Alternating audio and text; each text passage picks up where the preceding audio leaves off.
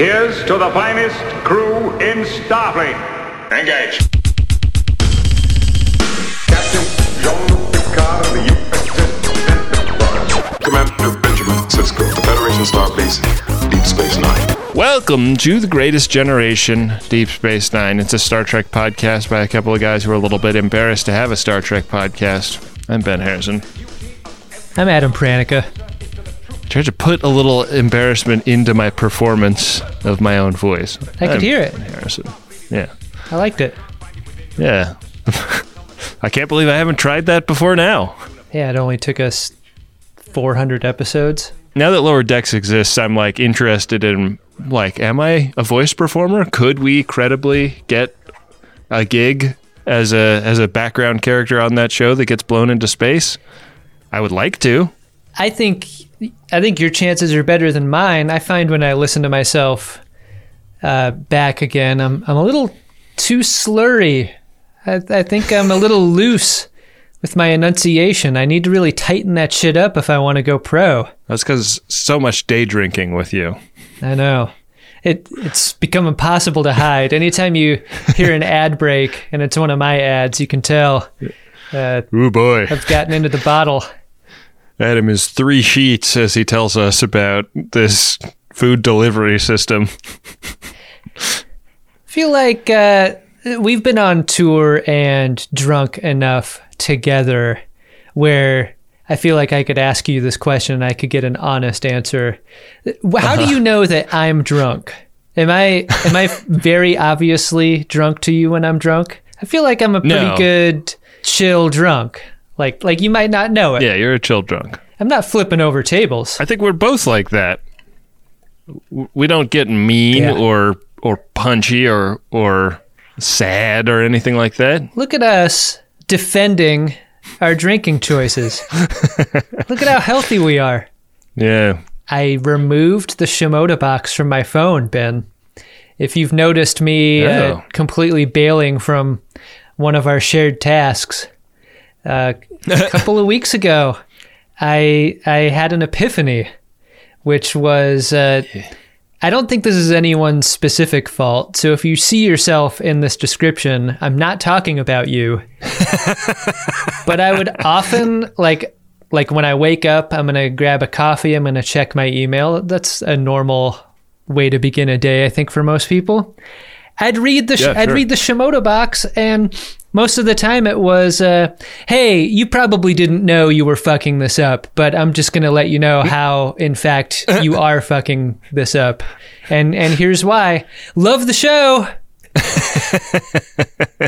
I couldn't deal with that drag anymore. So I got rid of it. I never had it on my phone. I always have to launch the email program on my computer to look at the drunkshimoda@gmail.com. So it feels... I like the intentionality of that choice. I felt like I automated it in a way that was bad for me. I think it's good to have some boundaries there. Yeah, more and more. Yeah, I just want to talk about Star Trek with my friend.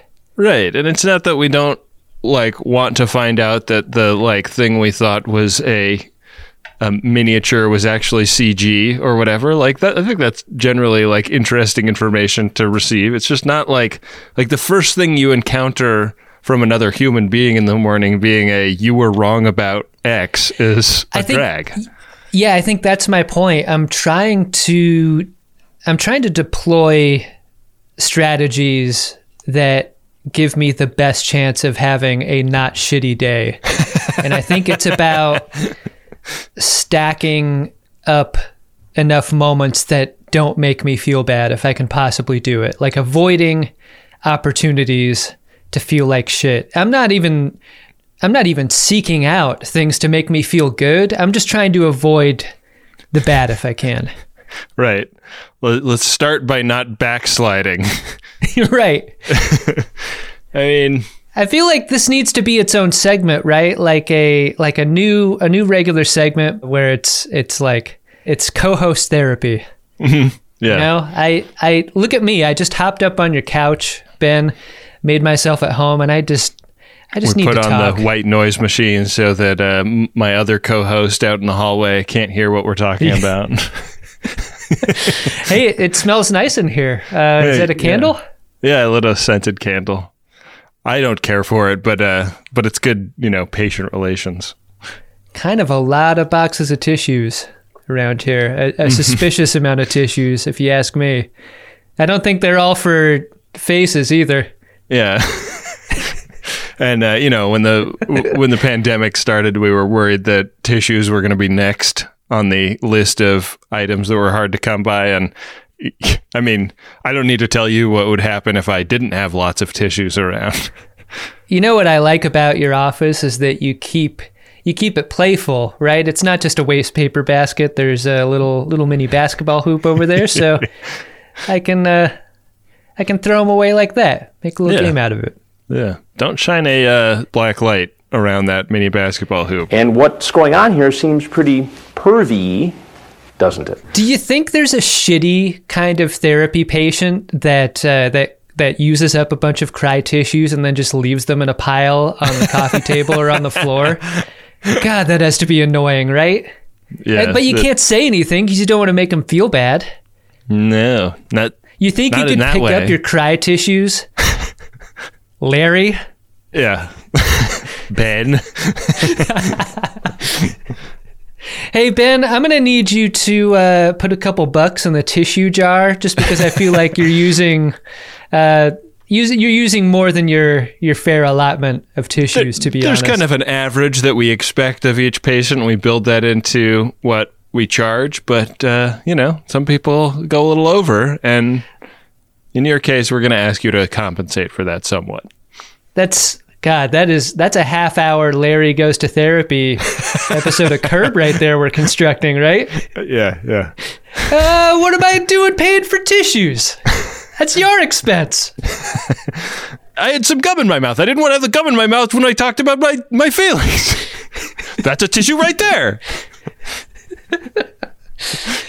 Yeah. And then really great casting for the therapist. You definitely recognize him from something. You can't quite put your finger on it. Oh, did he have a recurring role on How I Met Your Mother or something? Yeah. I've always wanted to see an actor like that in a role like this.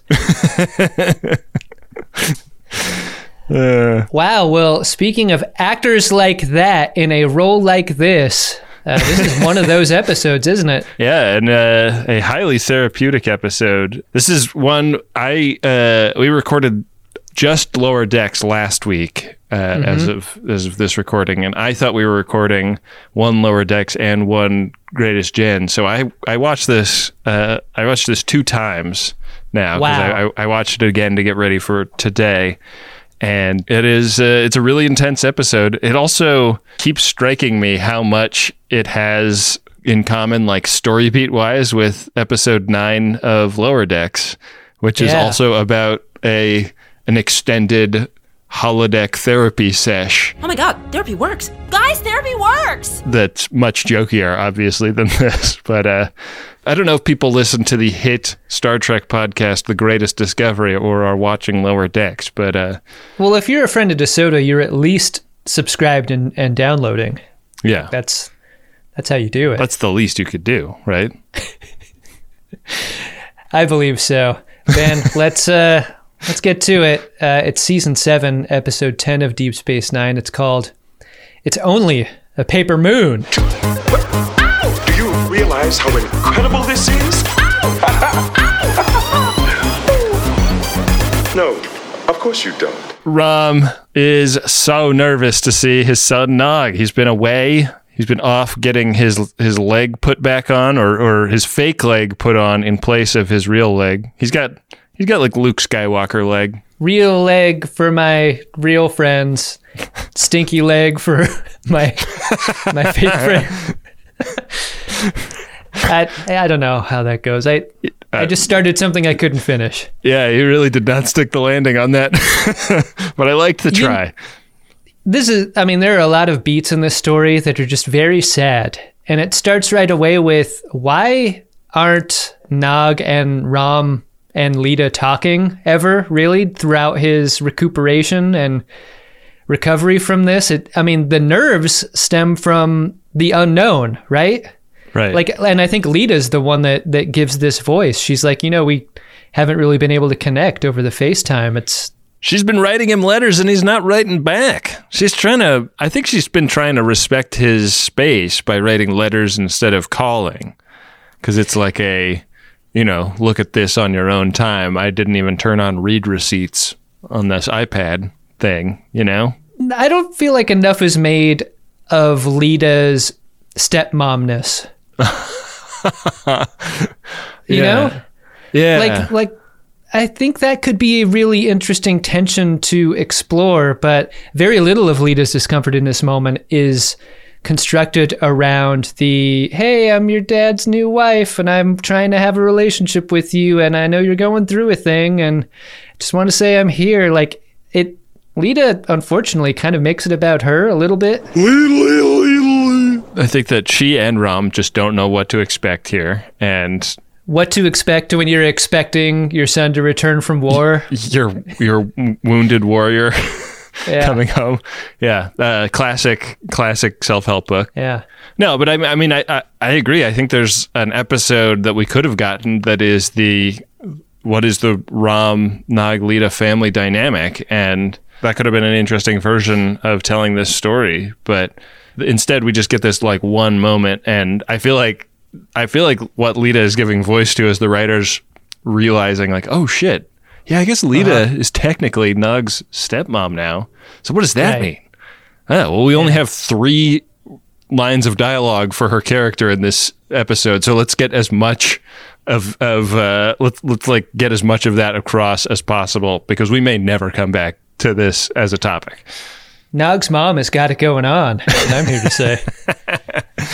Nug's mom has got it going. Yeah.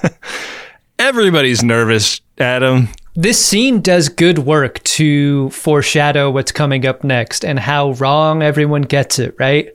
Yeah. Because Lita and Rom are guessing about what it's going to be. The rest of the crew has invested in how they believe it's going to be. They think gathering together outside of the airlock with a like fast casual restaurant birthday song, as sung and clapped by the crew is gonna make him feel better, but it doesn't. The crew is doing some light bit work with Nog when he emerges, and I think we need to add maybe a lowercase b to the already existing rule of greatest gen, which goes like no bits on tips. Maybe no bits on returning veterans would be an addendum to that. Maybe feel them out, kind of see where they're at with the injury that they recently sustained before you start going like, hey, strong as an ox, ready to get back to work, attaboy.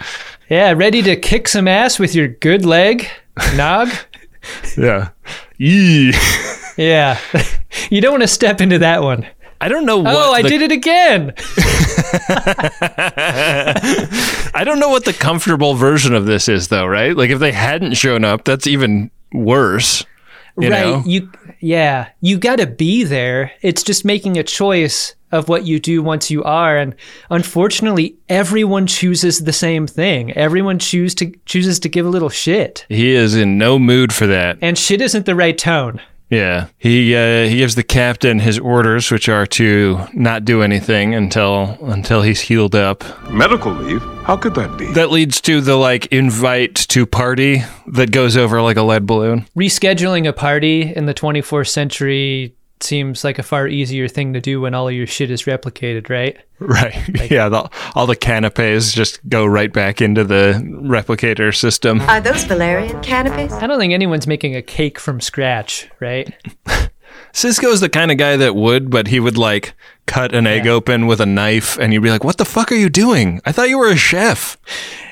His fucked up carrot cake has real big hunks of carrot in it. Yeah, you're supposed to grate the carrot, Cisco. You don't cut little pieces out with a paring knife.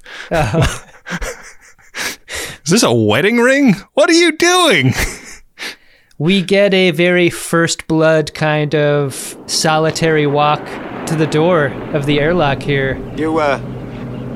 You visiting somebody around here? For Nog, it's pretty rough. He walks himself into theme. And after the break, it's no surprise that Ezri is going to be heavily involved in his reintegration into his old life. We need to find an outlet for all that rage. Have you ever made paella? That begins with kind of a catch-up sesh. Ezri's doing all the talking. I think that is a sign of some trouble here. Nog is kind of looking out into the middle distance. Yeah. As Ezri catches him up on the tee. I half expect Miles to start wearing a coonskin cap to work. Right. And she does that like, so anything you want to talk about? And he cites specifically the fact that he is walking with a limp and a cane. And the deal is he has medically passed muster. Everything should be going great, but he is still in a great deal of pain. And when he doesn't use the cane, he's in even more pain. And this has been determined by tricorders to be something that is psychosomatic. The problem's all in my head. It's not that there's anything wrong with the leg. It's that there's still something wrong emotionally with Nog. So, you'd think Ezri would be the natural person to help him through something like this. But I think both Nog is very hostile to therapy, and also Ezri does not seem to have like a good plan of treatment. I agree. Do you think, and I think this is the right time to ask this question, do you think it's a mistake not to show the leg? Because we're given an idea that it's just like the other leg and it's fine. Like it should feel like normal, and what Nog is experiencing is a kind of phantom limb syndrome, maybe, but maybe it isn't due to the tricorders. But I wonder if they thought about showing the leg and decided not to for any reason besides budget. Like, they had to cut the scene where he goes to the Deep Space Nine indoor pool and walks around in a Speedo. Is the suggestion that the leg looks just like his other leg? Because I wonder how much... If it's biosynthetic, it maybe is just like impossible to tell the difference. I wonder what that does to you as a viewer if you see it. Like if we hear that he shouldn't be having a problem, but also see that it looks exactly like his other leg, does that not help us feel empathy for Nog up front? Yeah, that's a good question. I don't know. I mean, he's clearly like super down, and it is a real different version of Nog than we've gotten. Like he's always been like almost obnoxiously enthusiastic with the way he plays his character. Did it almost look like to you that his makeup was a little different? He, like, more lines in it, maybe. Like, I think they made him look weaker or more put on. Yeah, maybe that's what it is. The cane is going to be the representation of this problem and his need for it. Wins. Fatality.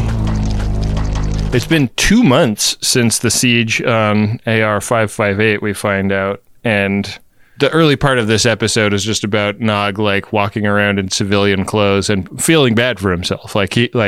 He's lying in his room 18 hours a day playing Vic Fontaine records to the point where Jake has to come in and like beg him to shut the radio off because he's just playing the same song on loop. Enough is enough.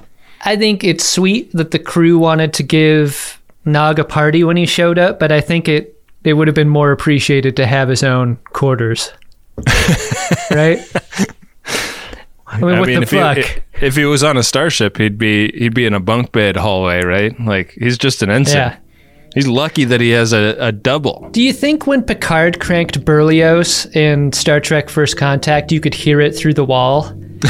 the way that you could hear Vic Fontaine through the wall in this scene? Yeah, that's what brought Riker into the room. Bizet, leave me alone. Yeah. Nog doesn't want to dote her. And this is another instance where, like, for some reason, Jake is bringing it with like two barrels, right? On the one hand, he doesn't want to hear this fucking song again. On the other, this is another expression of a friend doting. Yeah. I thought it was interesting that these were the couple of moments that they gave Jake, because Jake is in that scene at the beginning when Nog comes in, but he's like way in the background, like he is a, you know, like, oh yeah, I know Jake, I know Nog from work. We're not super close, but I'll go be there for him when he comes back from the hospital. Like, they're best buds. He should have been the first person to like run up and give Nog a big old hug. For some reason, Jake isn't wondering whether or not he should sign the birthday card going around the office. Like, obviously, is he going to recognize my name? We've only interacted a couple of times. I mean, it's been pleasant. I think they do a good job with Nog. Like, it's seeing him outside of his uniform, I think, is another aspect to making him feel kind of weakened. And I think part of it is that he's wearing so much clothing. Civilian clothing makes him look even smaller than he is usually, you know? Civilian Ferengi clothing that is specifically kind of dowdy. It's not as, he doesn't have like bling the way Quark does. He looks kind of, he has grandpa vibes with the cane and the colors that he's wearing. What was the word you used there? Dowdy? Dowdy? Yeah. Yeah. If his clothes, Did somebody mention my species? I didn't think he looked particularly like a dowd. Then again, we can look like whatever we want. Whenever anyone criticizes my clothing choices, I destroy all other clothing everywhere. And then I'm like, that's all I got. It's all that's possible to wear. What are you going to do now? Now that you're naked, you have to dress just like me, or else. Don't fuck with me. My conscience went out the window a long time ago. I realized I could never get clean again. You know, if you described Nog's clothes as gaudy, it would mean that he had not finished putting them on. Well, it was a very complicated build. It's taken decades. Golden cotton. The cut. Golden cotton. So, speaking of sleep, the next scene is where Sisko and Ezri kind of do the download on Nog, and we learn that he's been sleeping just a very enviable amount, Ben. 18 hours is what he's getting. Whew. You're just a new person after an 18-hour shift, right? Oh, man. The bad news is that he's been skipping his PT, so that's a concern. And Ezri and Sisko are the type that want to do something. Like, this is news that they view as actionable, but maybe laying back in the cut and seeing where Nog wants to go with this is a better plan, and so that's what they end up doing. Jake has yelled at Nog, like, go, like, get yourself out of here, go rent a holosuite. And I think what Jake imagined Nog would do is not go listen to the same song, just in a different room. But right. The suggestion is that he blasts. Yeah. That helps everyone. But Nog goes and fires up the Vic Fontaine program and has him run through every arrangement of Paper Moon that he knows. And we get like flashbacks in this episode in a way that is pretty unusual for Star Trek. Mm-hmm. The flashback to Nog getting shot plays when he's on his way to the holosuite.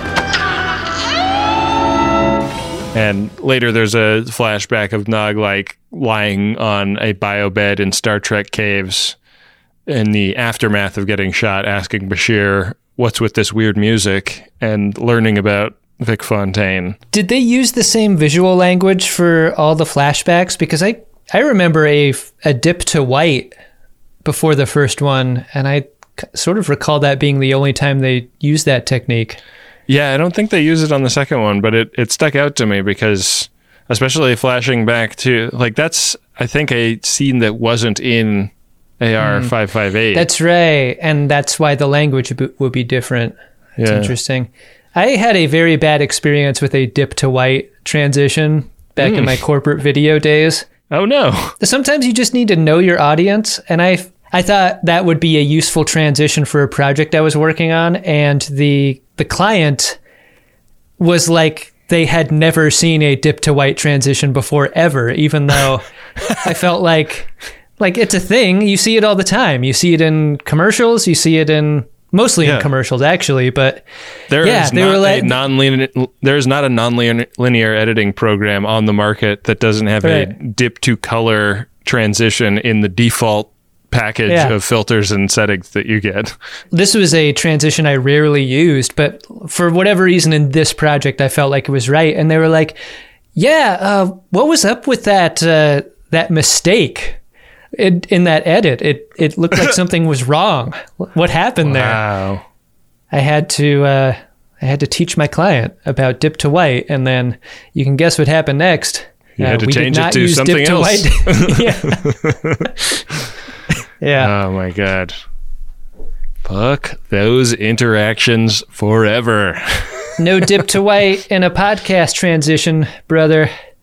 Those days are behind me. You've heard them all. Now, which one's your favorite? So Vic does that thing that you really can't do, which is ask about the thing that's bothering Nog. Like as soon as he walks in, it's like, "Hey, Nog, how's the leg?" Not a good start. But he performs his Paper Moon jam. This does really work for Nog. We get lots of different shots of Nog sitting alone in the audience, like really head nodding. I don't feel like they quite made the case that this is such a great comfort for him. Mm-hmm. Like, I think this is a really good episode and a really great Aaron Eisenberg performance, but I don't think that they quite justified the Vic Fontaine connection here. Yeah. Like, why the fuck he would care about this in particular. Helped me once when I was unhappy. I think there are examples from television and movies where characters who've experienced great trauma latch on to unusual things. Yeah. And this isn't totally a crazy idea. I think it's a convenient one, maybe more convenient than maybe we'd like. Holosuite rehab is going to be on the menu for him, and we get a really awkward throw to commercial at the end of this scene. It was very jarring to me. This was the scene that ends with Nog saying, like, "Hey, according to regulations, I can have my rehab anywhere. How about I crash with you for a while?" Right. Yeah, that does fade. Like it is the rare fade to commercial in Deep Space Nine that doesn't leave any tension that would like have you come back to watch the rest of the episode. I think the visual language of the Star Trek series up until now gives us a longer runway into commercial. I think part of it's related to the dip to white conversation we just had. Like, it's a strange dip to black speed here with the musical sting. Right. I thought it was unusual. When we come back, we have a McLaughlin group. Issue 1. And it's everyone besides Pat Buchanan talking about Pat Buchanan and how concerned they are about him. Seems to be reading a lot of like Mein Kampf lately. Right. It's like he didn't learn the lessons of the 40s correctly.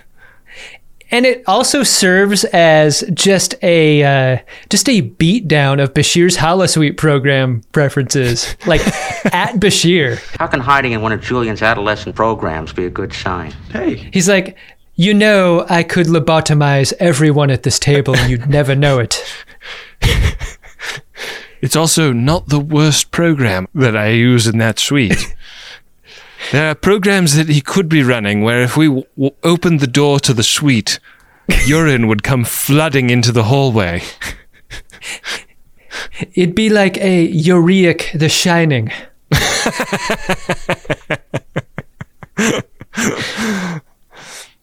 So there's some like idea of like maybe we should let him play this out. Like maybe he's trying to seek a therapeutic result from this just checking out of the world entirely situation. It's a very different reaction to what happened to Barclay when he was really into the holosuite, right? Like nobody tosses out the idea of holo addiction or anything. And I thought that would have been like kind of a fun element to bring into this. Like, is like when do people in the 24th century think that somebody is using the holosuite in a pathological way? I'm guilty of a terrible crime, Doctor. This episode gives you enough time to think about it before slamming the door on that thought with the idea that Vic Fontaine is just different, man. Mm-hmm. You know, like this program is unique. He is unique. His awareness of himself is unique in a way that sort of forgives the pathology. Right. Or not. If it doesn't forgive it, it obscures it. Yeah. I mean, and I think that they also maybe like get out of that implication by bringing Quark to the fore and having him be like a giant piece of shit about who's going to pay for it. Right. like I think that you can kind of like distract from one pathology by waving another one in front of the viewer. And it's very generous of you. So somebody better tell Vic what's going on here, and it's Ezri to do that. Vic seems game to help Nog through his circumstances, and that's nice. I have some ideas on how to wean him off the stick. Okay, but don't push it. Vic's cardigan here is the jam for me. Casual Vic Fontaine. Give me that action figure. That would be a good action figure. That's a good cosplay to wear to an STLV. I would love to see you in a nice 1950s cashmere sweater. And may I suggest you carry something with a little more style? To be quite honest about it, I was in a pail. A bucket. Mr. Bucket, I have to revert back to my living state. I don't use the bucket anymore. Vic has been known to encourage the fucking with people who hang out with him on the holosuite in his hotel suite. Do I seem pushy to you? But instead, the hang that Vic and Nog are having has to do with watching old-timey television. Yeah, they're watching Shane on the TV. Loved seeing that dog in Shane. I love seeing a dog in a really old movie. You know what else we need as an action figure? Noggles edition Nog, where he's wearing his own sweater from this scene. Yeah, that's pretty good. He cleans up nice, Nog. You know what's fucked up about the Noggles action figure is you get like a purple newspaper and a purple cane and a purple roll of casino blueprints. The little purple cane does make fire. Right. You can light a cigar with it. Nog is kind of a TV pedant, right? I kind of feel like he should have a podcast from what he's saying about the Shane program he's watching. Yeah. He takes a look at Shane getting shot and he's like, well, what the hell? He's not even grabbing a shoulder. He seems fine. That's not what being shot is like. I wonder why Shane, of all the things that they could spend money to license, why Shane? I feel like later on they make a comparison to the Rifleman or something as being a superior program. Maybe Shane rights were cheaper than Rifleman rights. Wow. And that's why. Damn. Shane's like one of the most it's like I think it's a classic Western though. Like I don't know. I mean, like you never know what these things are going to cost until you ask too. Like we got the rights for War. What is it good for? I mean, I don't want to say the actual price, but it was like I was expecting it to be like $100,000, and it was like a lot less than I thought that it would be. Yeah, I agree. It's weird. It's weird depending on the song, that's for sure. And it's got to be weird. It's got to be a lot different depending on the show, or maybe even the episode of that show. So Nog is hanging out on this couch and he's like, this couch hang rules. Let's just do this forever. And Vic is like, no, man, I got a gig tonight. Like the people need Fontaine and I'm going to give it to him. And Nog doesn't get this. He doesn't understand the show business rule that the show must go on. Vic can't leave these people hanging and Nog is like pretty disappointed, but he accepts the gift of a replica Errol Flynn cane. You don't think there's an understudy for Vic Fontaine, right? Like Dick Fountain? Vic comes off as playing three-dimensional chess here, right? In a pretty interesting way. He's got tricks up his sleeve with the gift of this cane. Because on the one hand, Ben, this is the ugliest cane ever to exist. It's beautiful. It is really awful looking. Reminds me of the Grand Negus' staff. What the hell were you thinking, Errol Flynn? Yeah, just an embarrassment of a cane. And also it's super fragile. Yeah. You want to make it easily breakable. Great! But what's it for? Yeah, don't put your whole weight on it. It's Bakelite, not plastic. And Nog is like, oh, cool. I mean, I don't have to. And, like this does seem like easing Nog into the idea of not needing the walking assistance. They kind of float in the sound of RoboCop walking when Nog leaves here. Like, what if that were what his new leg sounded like? Oh, yeah. What if you could carry a phaser in it like RoboCop? That'd be great. Nog could shoot people in the dick all the time. Oh, man. So many dicks. Your move, creep. In the scene that follows, we see the shift that Vicc works. And it's date night for some reason, Jake. He brings... I think this is a bad idea for a date, Jake. Like, you're bringing Keisha to the club to hang out with Nog, who may not be your best friend anymore, just based on the evidence. Yeah.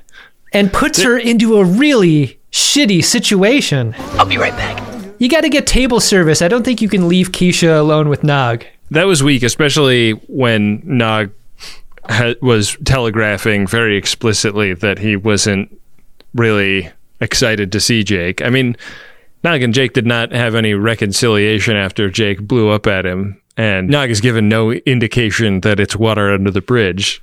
I feel like there's a social contract too, right? That I think you and I have both been witness of and party to, that goes something like, if you are including a third in your hang, you don't, and you're the one that knows the third, you stay with the third. Like, you don't stick your wife with them, and they don't stick you with their weird work friend or whatever. Like, you maintain the familiar pairing. Especially when the third is like, hey, I'll have a Macara Fizz, and your friend that you're trying to introduce her to is like, they don't serve that here. Yeah. You know? For some reason, Jake doesn't see that this is going to be a fiery wreck as soon as he leaves to go get martinis. Yeah. I like that Keisha appears to be a non-observant Bajoran.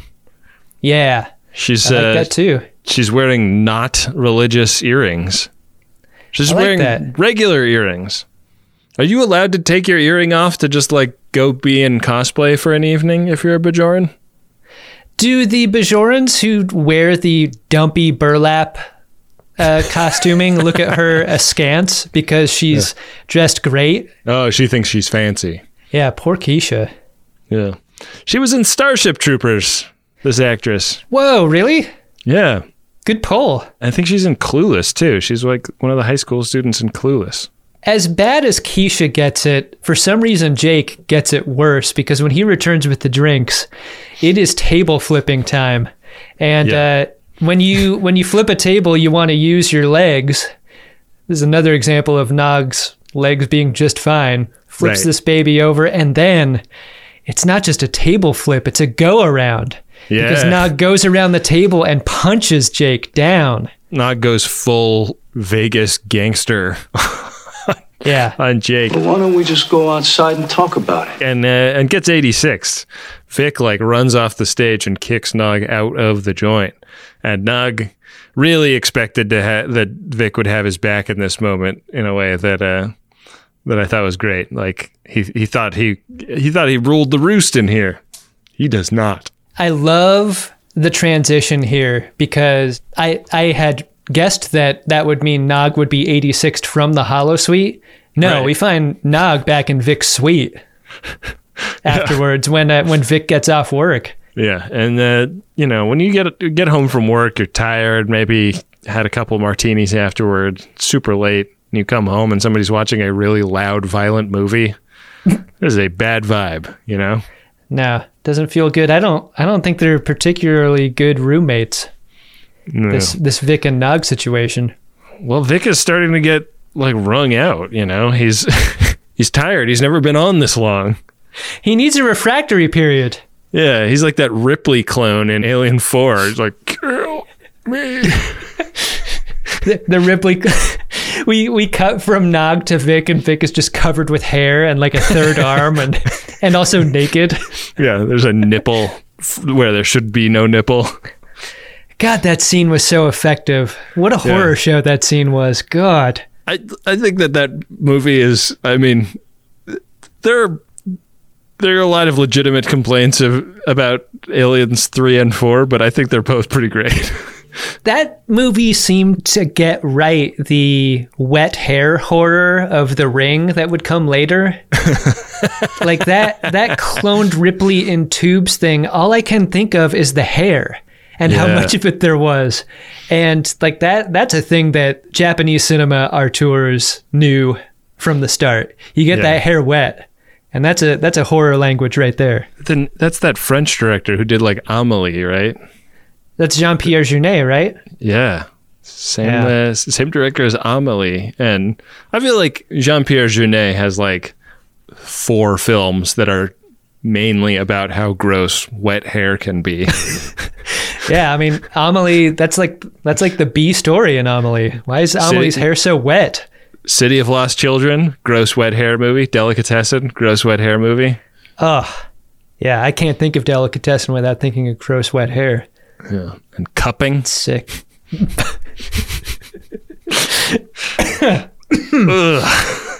This is the scene where... Anyways, Nog sticks his fingers deep in a sack of lentils, and that's the therapy he needs.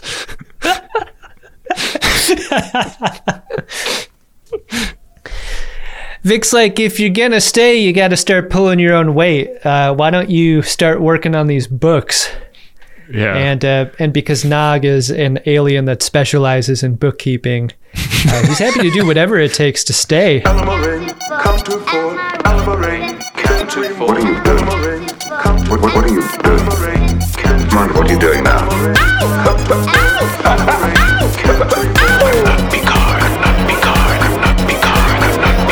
Exactly. I'm guessing that this is like the next day or so, but Esri comes in and visits Vicc in the venue. Nog is not there.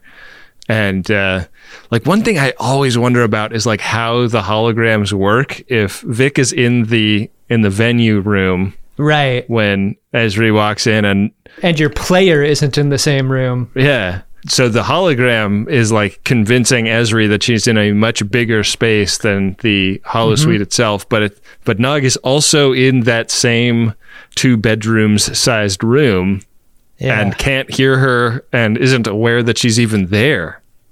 That's so wild. Yeah. Yeah, it is. I mean, it suggests to me that you can be walked in on by someone if you're using a holosuite, if there are many scenes and many characters acting independently. Knock on my door! Knock next time! Yes, sir. Did you see anything? No, sir. I didn't see you playing with your dolls again. Good! I mean, it suggests that, like, if you were on one side of the thing and somebody else is on the other side of the thing and called for the arch, you wouldn't necessarily know that the arch had even been called for. Right. Esri is pro ending the program and gets into a little bit of a disagreement with Vicc about whether or not to do that. But the realization of this scene is how constructive it is for Nog to have a project to work on, because this casino project with Vicc is going to be the thing that he throws his body and mind into as a form of recuperation. But, I mean, he could have had a project outside the holosuite. Why didn't Esri see that as a viable option? Esri, bad at therapy. How do you know that? I told him. I think it's interesting that she's kind of trying to pull therapy rank with Vicc in this scene. No offense, but you're just a hologram, and I am his counselor. I outrank you. And fails to, mostly because Nog, like, holds the metaphorical revolver up to his head. He says, if you kick me out of this holosuite, I will resign my commission. And Esri's like, okay, wait. We don't need to get that extreme here. There's definitely something between Vicc and Esri. There's a sexual tension, I think. Yeah. He's Sam, she's Diane. He really gave her trunk space a nice long look on her way out the door in a previous scene. You know? Oh, I didn't notice that. Oh, yeah. Like, he did a full-on, like, wolfish look over his shoulder as she left. Period-appropriate leer. Yeah, definitely.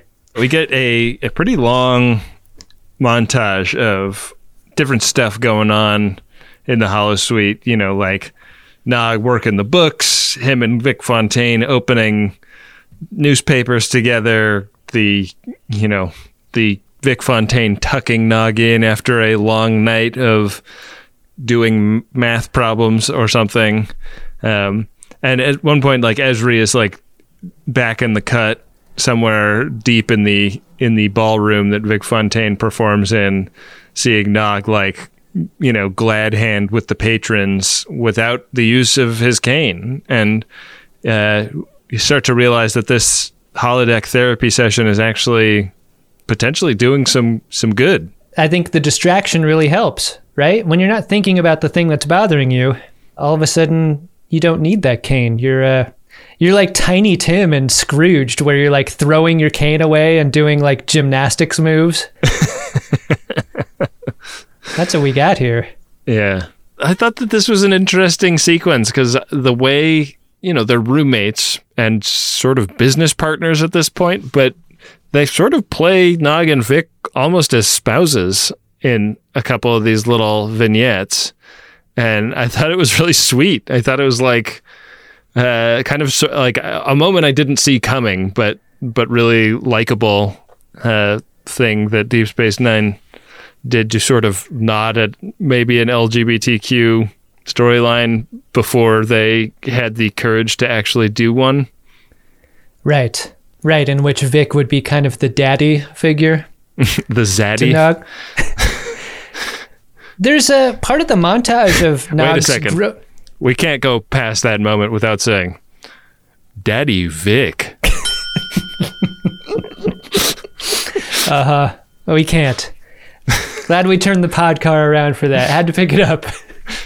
Vic with 2 C's. Right. No, yeah, I get it.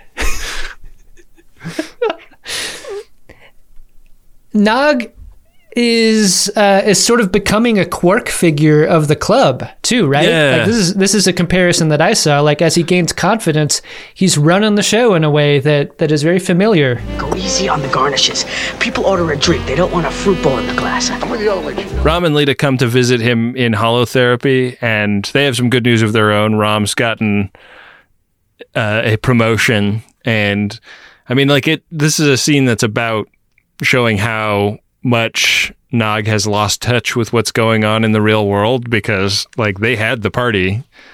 Nog didn't even get invited because people didn't want to disturb him in his computer game. But the computer gameness of this really is laid bare, where he's like, yeah, we're earning tons of money in here. And they're like, yeah, like, but in-game useless money, right, Nog? And he's like, well, yeah, but This moment was sad to me. The idea of life going on outside the holosuite. I think this is our first taste of it, like that realization of like, oh yeah, we didn't even think to invite you, but we've got to cover that up with the sense that it was just a spur of the moment thing. And because you weren't around, you didn't know. And that's like, shit happens. I think the thing that is hardest for me to understand about the existence of esports and like people that watch video game streaming online is that like never in my entire life have I told somebody about something I did in a video game and had it seem like they thought it was interesting in the slightest. Oh, yeah. When Nog talks to them about how things are going in the casino, it was that feeling all over again. This is you'll never believe the game of Madden football I played yesterday. Like it was just one of the all-time great comebacks. Yeah. Like no one cares. It's a guy who's into flight simulators. Like, is what it feels like to me, know? Like those are the stakes. Right. You have to be into the lifestyle to really get it. I think people like a couple years younger than me have a totally different relationship with this than I do. And that's the thing that's like, I feel so left out of whatever is going on Twitch. Yeah, it's not for us, I guess. It's not for us. More. Dude, sweet. More. You need everybody? More. Stop. Hammer time. Esri comes in and is like, wow, Vic, like game recognized game. This is working. You got this new casino thing going with Nog. Like you're going to have him out of here in no time. And Vic is like, out of here. Right. Yes. That was the plan. Yes, that is the end game we are both headed toward here. Esri? I loved this scene because I don't think we've seen Vicc like on his heels like this before. He's always kind of like the coolest dude in the room. And in this moment, suddenly Esri has the status in the scene. She's like the least likely character to gain status on Vicc. I thought this was like one of the funnest scenes in the episode. It gives James Darren a different gear too. Like besides cool big band leader guy. Right. Like, I don't think we've ever seen him doubt anything before. And so he's got to, in this moment, do the math on things. Now all that's left is to decide when he's ready to go back. What this does is inspire tough love time. Right. Tough love time taking the form of Vicc declaring to Nog, like, hey, like, we're not looking at blueprints anymore. It's over. It's time for you to re-enter society. Look at you. You're walking around without your cane. Like, you got what you came here for. Game over. I can end my own program anytime. Watch. And he does. Yeah. Pretty great trick. It's such a great trick that Nog doesn't quite believe it. Nog feels like he can turn back on the program if he just fiddles with the wiring a little bit, but O'Brien explains to him that Vicc has free will. He can turn himself on and off whenever he wants to, which sounds very enviable for an older man. I love the line, I'm an engineer, not a philosopher. Yeah. When they talk about that. That was great. But Vicc is also able to appear in the ready room of the holosuite, like the unmade up holosuite he pops into. And this is the centerpiece scene of the episode, this confrontation, because Vicc stands firm. Like, the program isn't going to continue for the foreseeable, and it's a moment where Nog has to admit how much he needs it because of how scared he is, and he draws a comparison to the relative predictability of life in the holosuite and how unpredictable his life outside it has become, and how much fear there is in that. If I can get shot, if I can lose my leg, anything can happen to me, Vic. I mean, Vicc comforts him by saying that, you know, you could be me. There's no joy in this life. I'm in hell. Hey there, Pally. Listen, if your uncle trips across the plug that is powering this room, I'm out of here.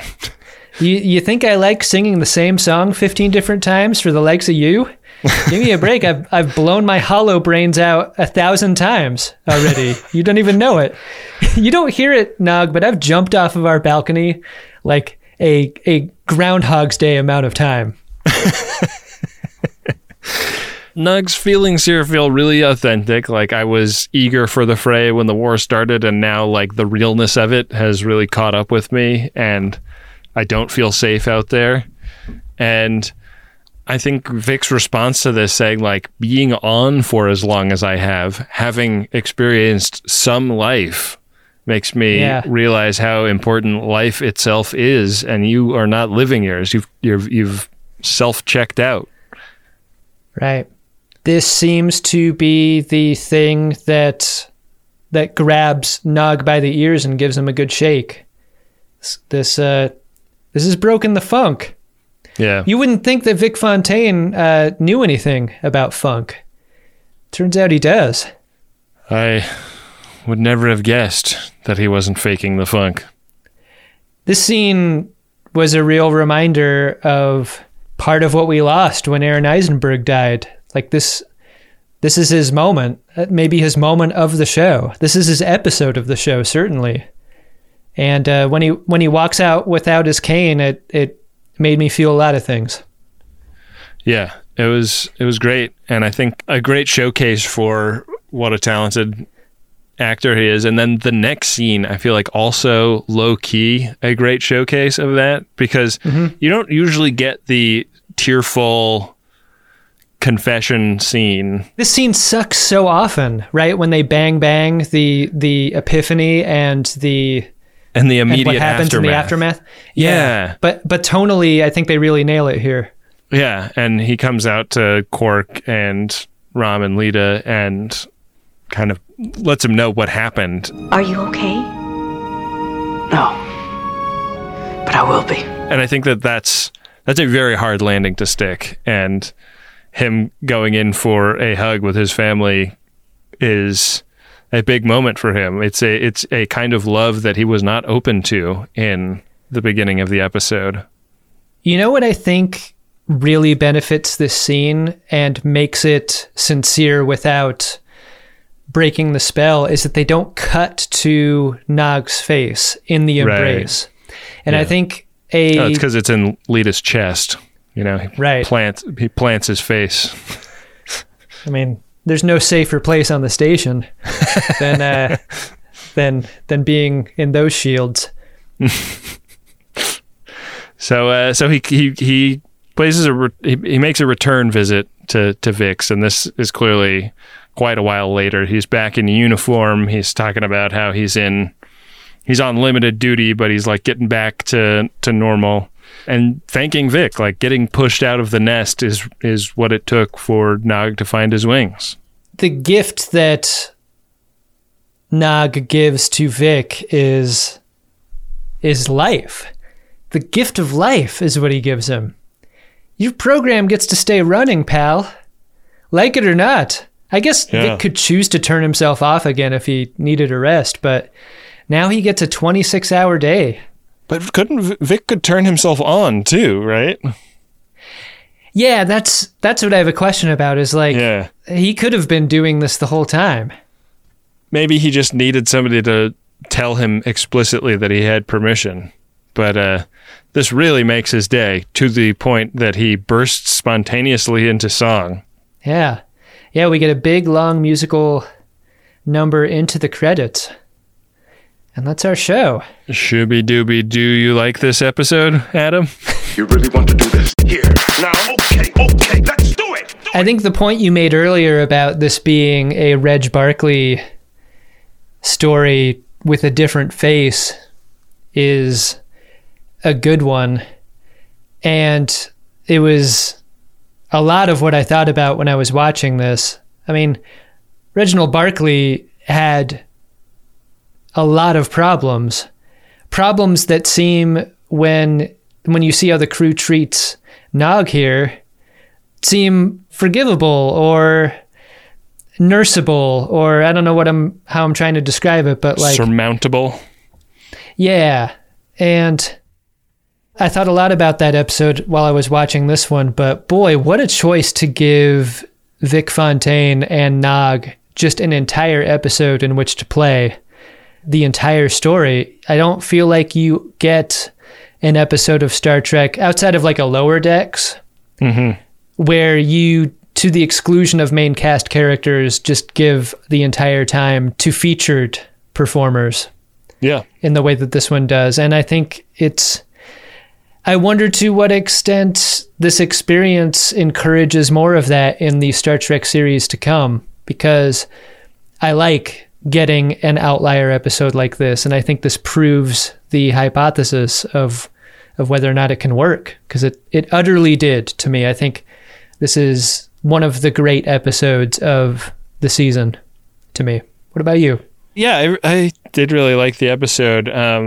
It's that rare episode that feels like the character growth undergone by a character was believable, despite it being like super, super hard, you know? Like, yeah.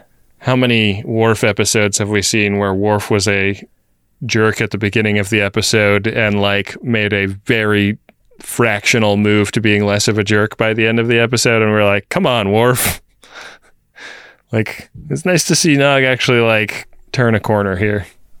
Did you miss Worf in this episode? Because on the one hand, I didn't, because as you know, I've sold all my Worf stock. Sell. Got none of it. Sold it at a loss even. I've been scooping it up. It's a penny stock right now. But I wonder if there was a version of this episode where Worf was more involved in Nog's post-war recovery from things. Right. You know, if there isn't and And in the way that could backfire, like that could be an explosive moment where Worf is ringing the bravery and honor bell, and Naga's just not having any of it. Yeah, I mean, Naga's a lot of people he could potentially talk to about this, not least of which is Jake, who has experienced loss in war. Like, Jake lost his mom to a war. Right. Moms are bigger than legs. Yeah. You know what else are bigger than legs, Adam? Is priority one messages. Our priority one message is bigger than mom's, though. I don't know. I guess only if we have a mom message in there. Well, let's go check out what we've got in the inbox. Priority one message from Starfleet coming in on secured channel. Need a supplemental income. Supplemental income? Supplemental. Yeah, it's extra. The interest alone could be enough to buy this ship. Adam, our first priority one message is from the crew of the USS Krub Kree, and it is to Nick Pon, aka Big Citrus. Big Citrus, peel and peels. Goes like this. Chula! We shot this probe through a spatime butthole, but what our theory presupposes is it's not too late to say happy birthday. We were going to get you a cameo from Ron Canada, but this will have to do since the town is still on lockdown. We're sending out a big 4-0 torpedo salute to our Captain DeCitrus, the drunkest Shimoda we ever had. Wow. Ever had. Yeah. That is a message that was targeted hopefully for July 13th, so sorry about how long it took us to get to that one. And a good reminder, get out way ahead of it if you've got priority one messages you'd like to schedule for specific dates. Nick Pon's birthday came and went, and he's like, where the hell is the crew of the USS Krub Kree? They usually get me something. What the hell is this? Did they stop being friends with me and didn't tell me? Am I not enough of a drunk Shimoda for them to remember my birthday? Give me a break. What do I have to do to prove how drunk I can get? God, there's been months of that proof between then and now, Ben. I feel bad. Yeah. I feel bad too. But happy belated, Nick Pond. You know who should feel bad? All of the people buying priority one messages. It's their fault. It's not ours. This is a very popular system. Yeah, it's true. Ben, our second priority one message is from Jagam van de Berge. It is to Bene and Adam. Wow. Dear Bene and Adam, just a quick note to say how much I appreciate the good work you do with TGG whenever I feel down. You guys cheer me up with a great new episode of The Snow. Keep taking the piss out of Bashir for me. Cheers, Yagam. Have we talked about the fact that Bene is what my wife calls me on the show?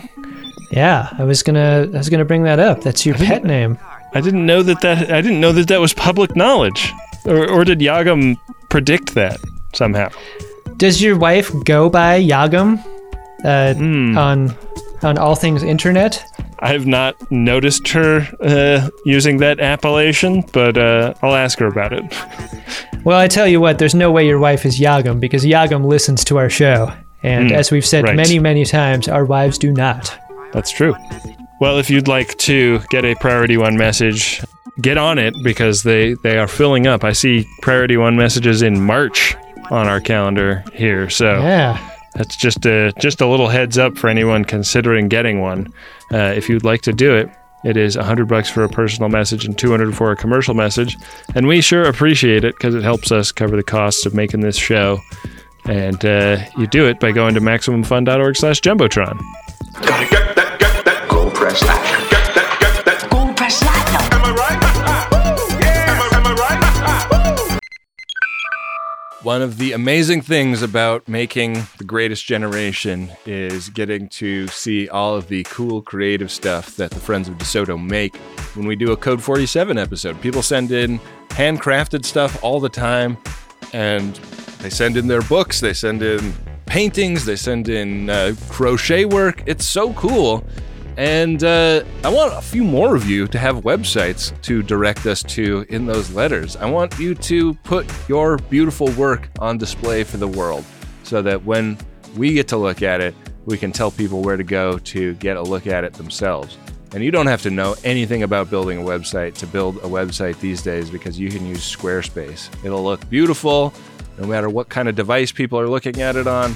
Hell, you can even sell stuff using a Squarespace website. Don't make your cool creative project captain's eyes only. Head to squarespace.com/scarves for a free trial.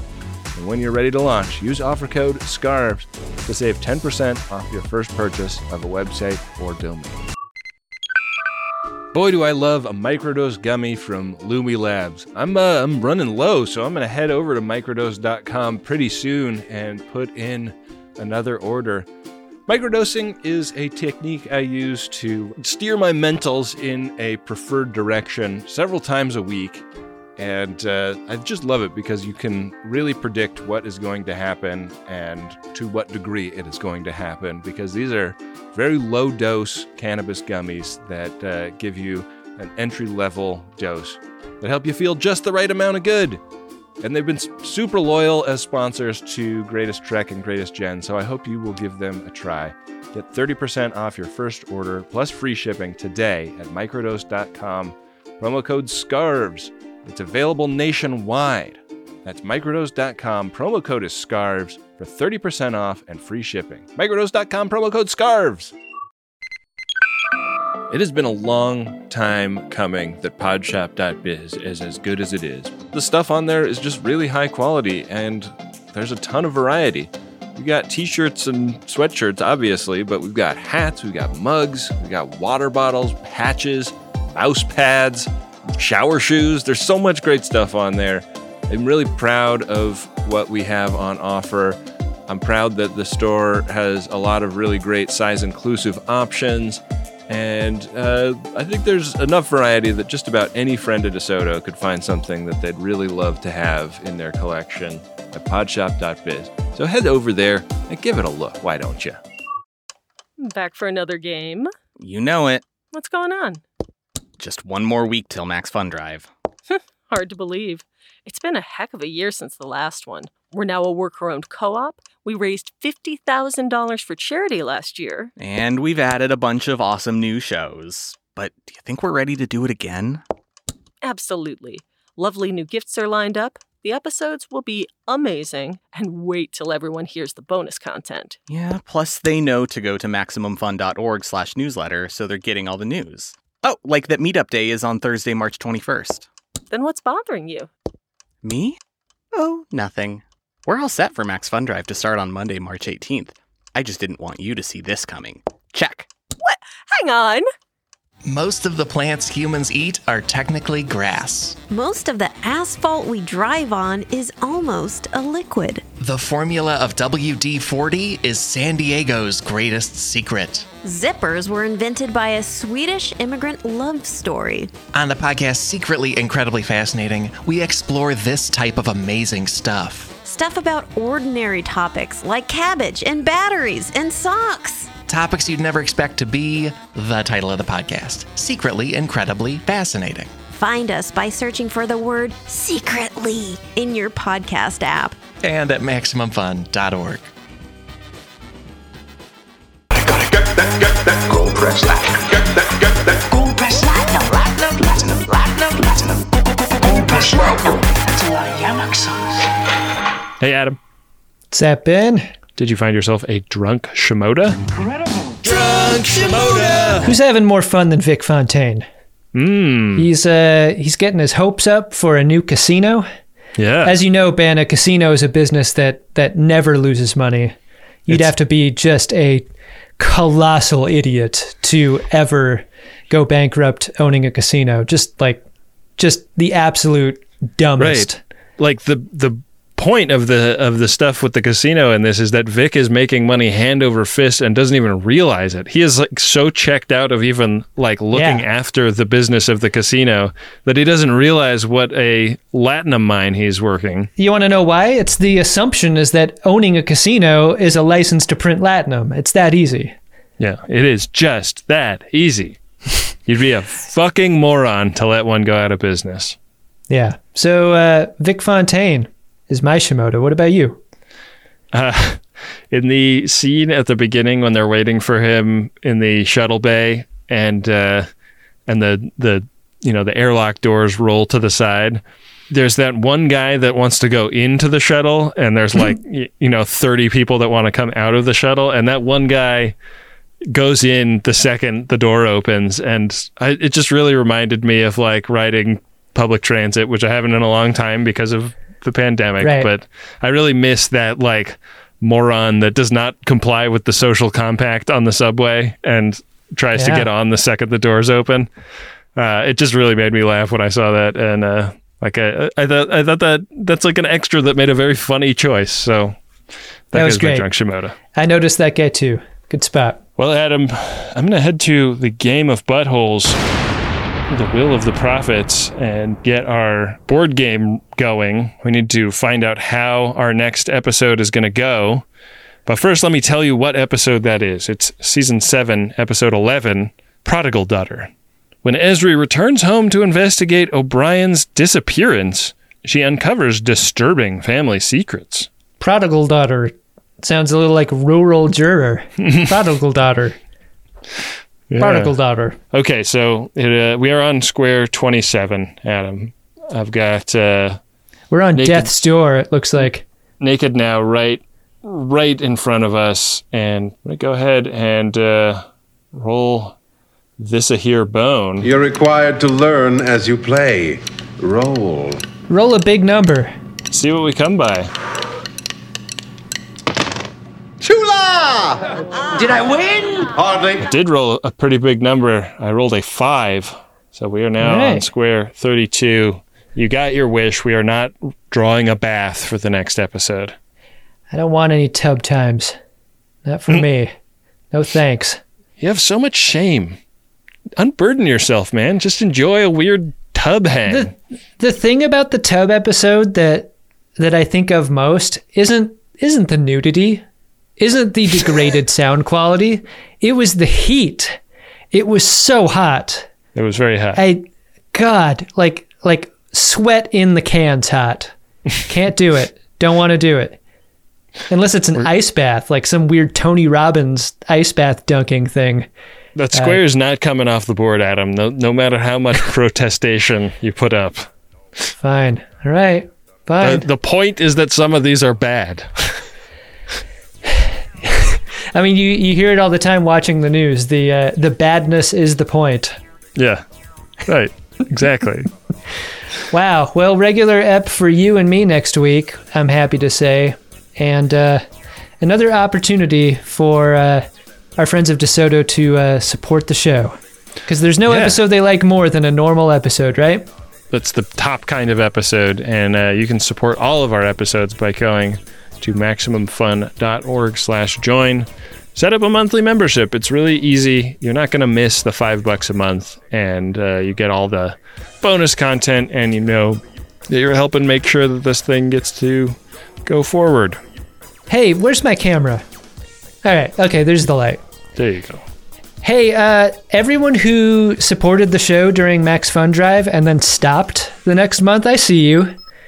Ben and I get the report and we get the graphs and we saw what happened the month after the drive. Like, I get it. You snuck in, you took your couple of bonus content episodes you were interested in and then canceled. It happens every year. It's fine. It seems like something I would have done. So like, I get it. I get you're gaming the system, but your support means a lot in keeping the show going. Our now 3 shows. Going. And if you can possibly help with the production, an easy way to do that is over at MaximumFun.org/join. So thanks for sticking around. Another great support we get is from our buddy Adam Ragusea, who made all the original music for our show. Of course, he worked off of the original Picard song of Dark Materias, and we really appreciate it. Adam Ragusea now, great big YouTube celebrity, making easy and delicious meals you can cook at home on his YouTube channel, and teaching you all about food science. Go check out Adam Ragusea on YouTube.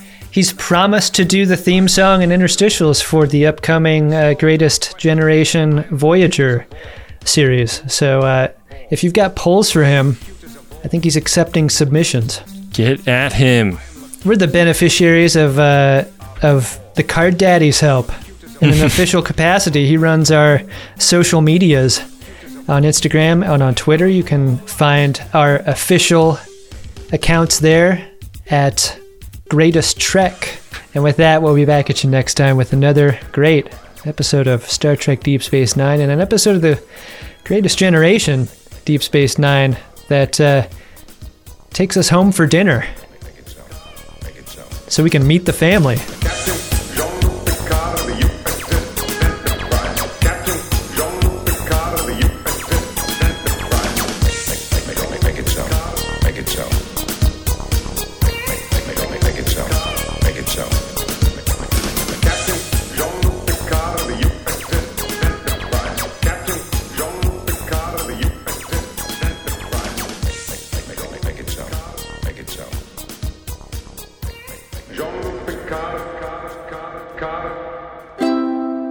MaximumFun.org. Comedy and culture. Artist owned. Audience supported.